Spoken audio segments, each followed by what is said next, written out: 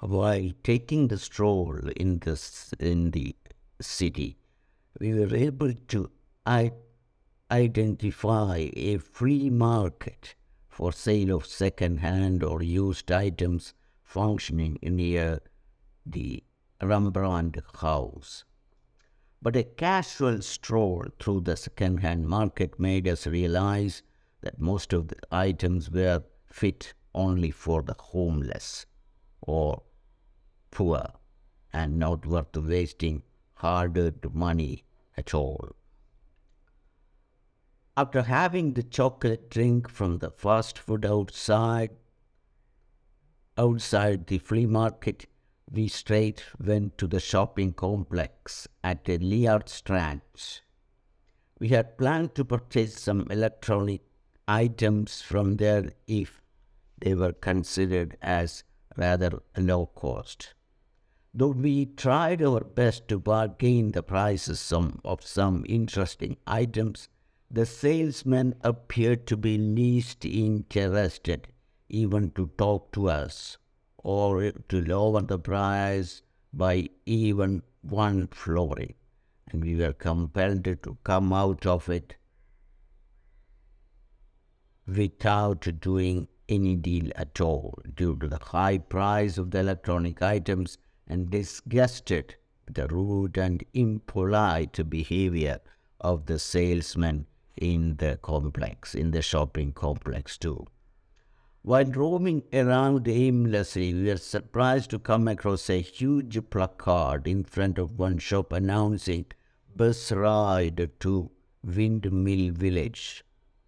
Since we had no clue how to reach the Windmill Village and did not know which train or bus to take to visit the Windmill Village, this board or placard appeared to be a bolt from the blue, and we all gingerly entered the shop to discuss the deals that was on offer.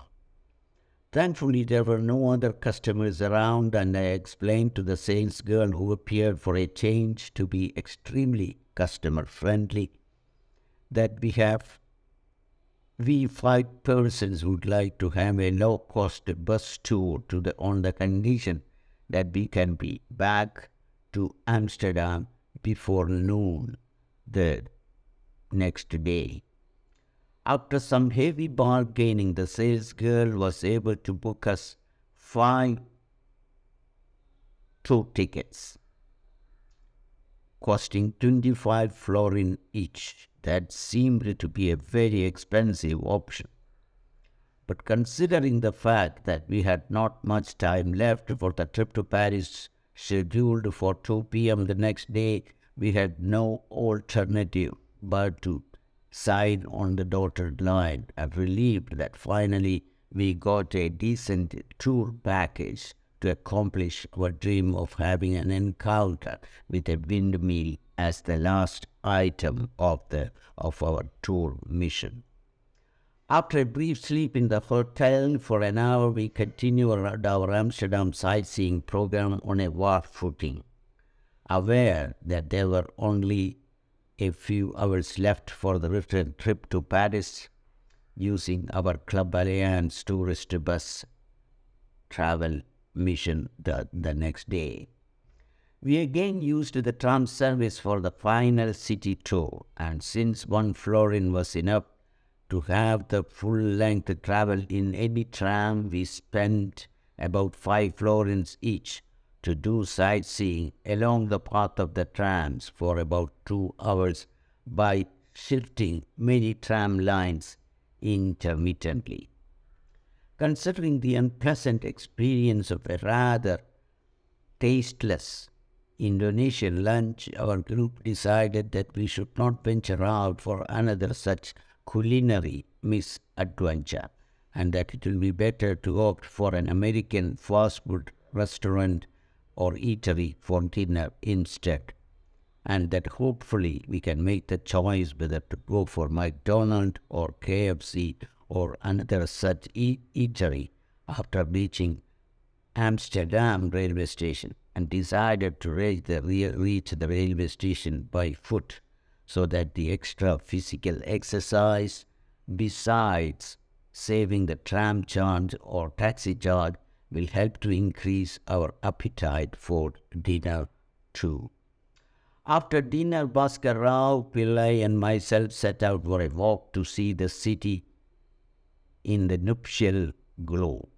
Ramabhadran and Said wished to go out and watch the red light area nearby by name Zeejik, situated on the old quarter of the metropolis, and left us, labeling me and Pillai and Rakhav Rao as conservative old-timers. Ramabhadran was eloquent and did his bit to seduce us to the Zeejik discovery mission. His argument was this: this is a lifetime opportunity, folks, to see scantily and poorly dressed ladies invitingly standing in highly seductive and illuminated glass cases and inviting you to heaven.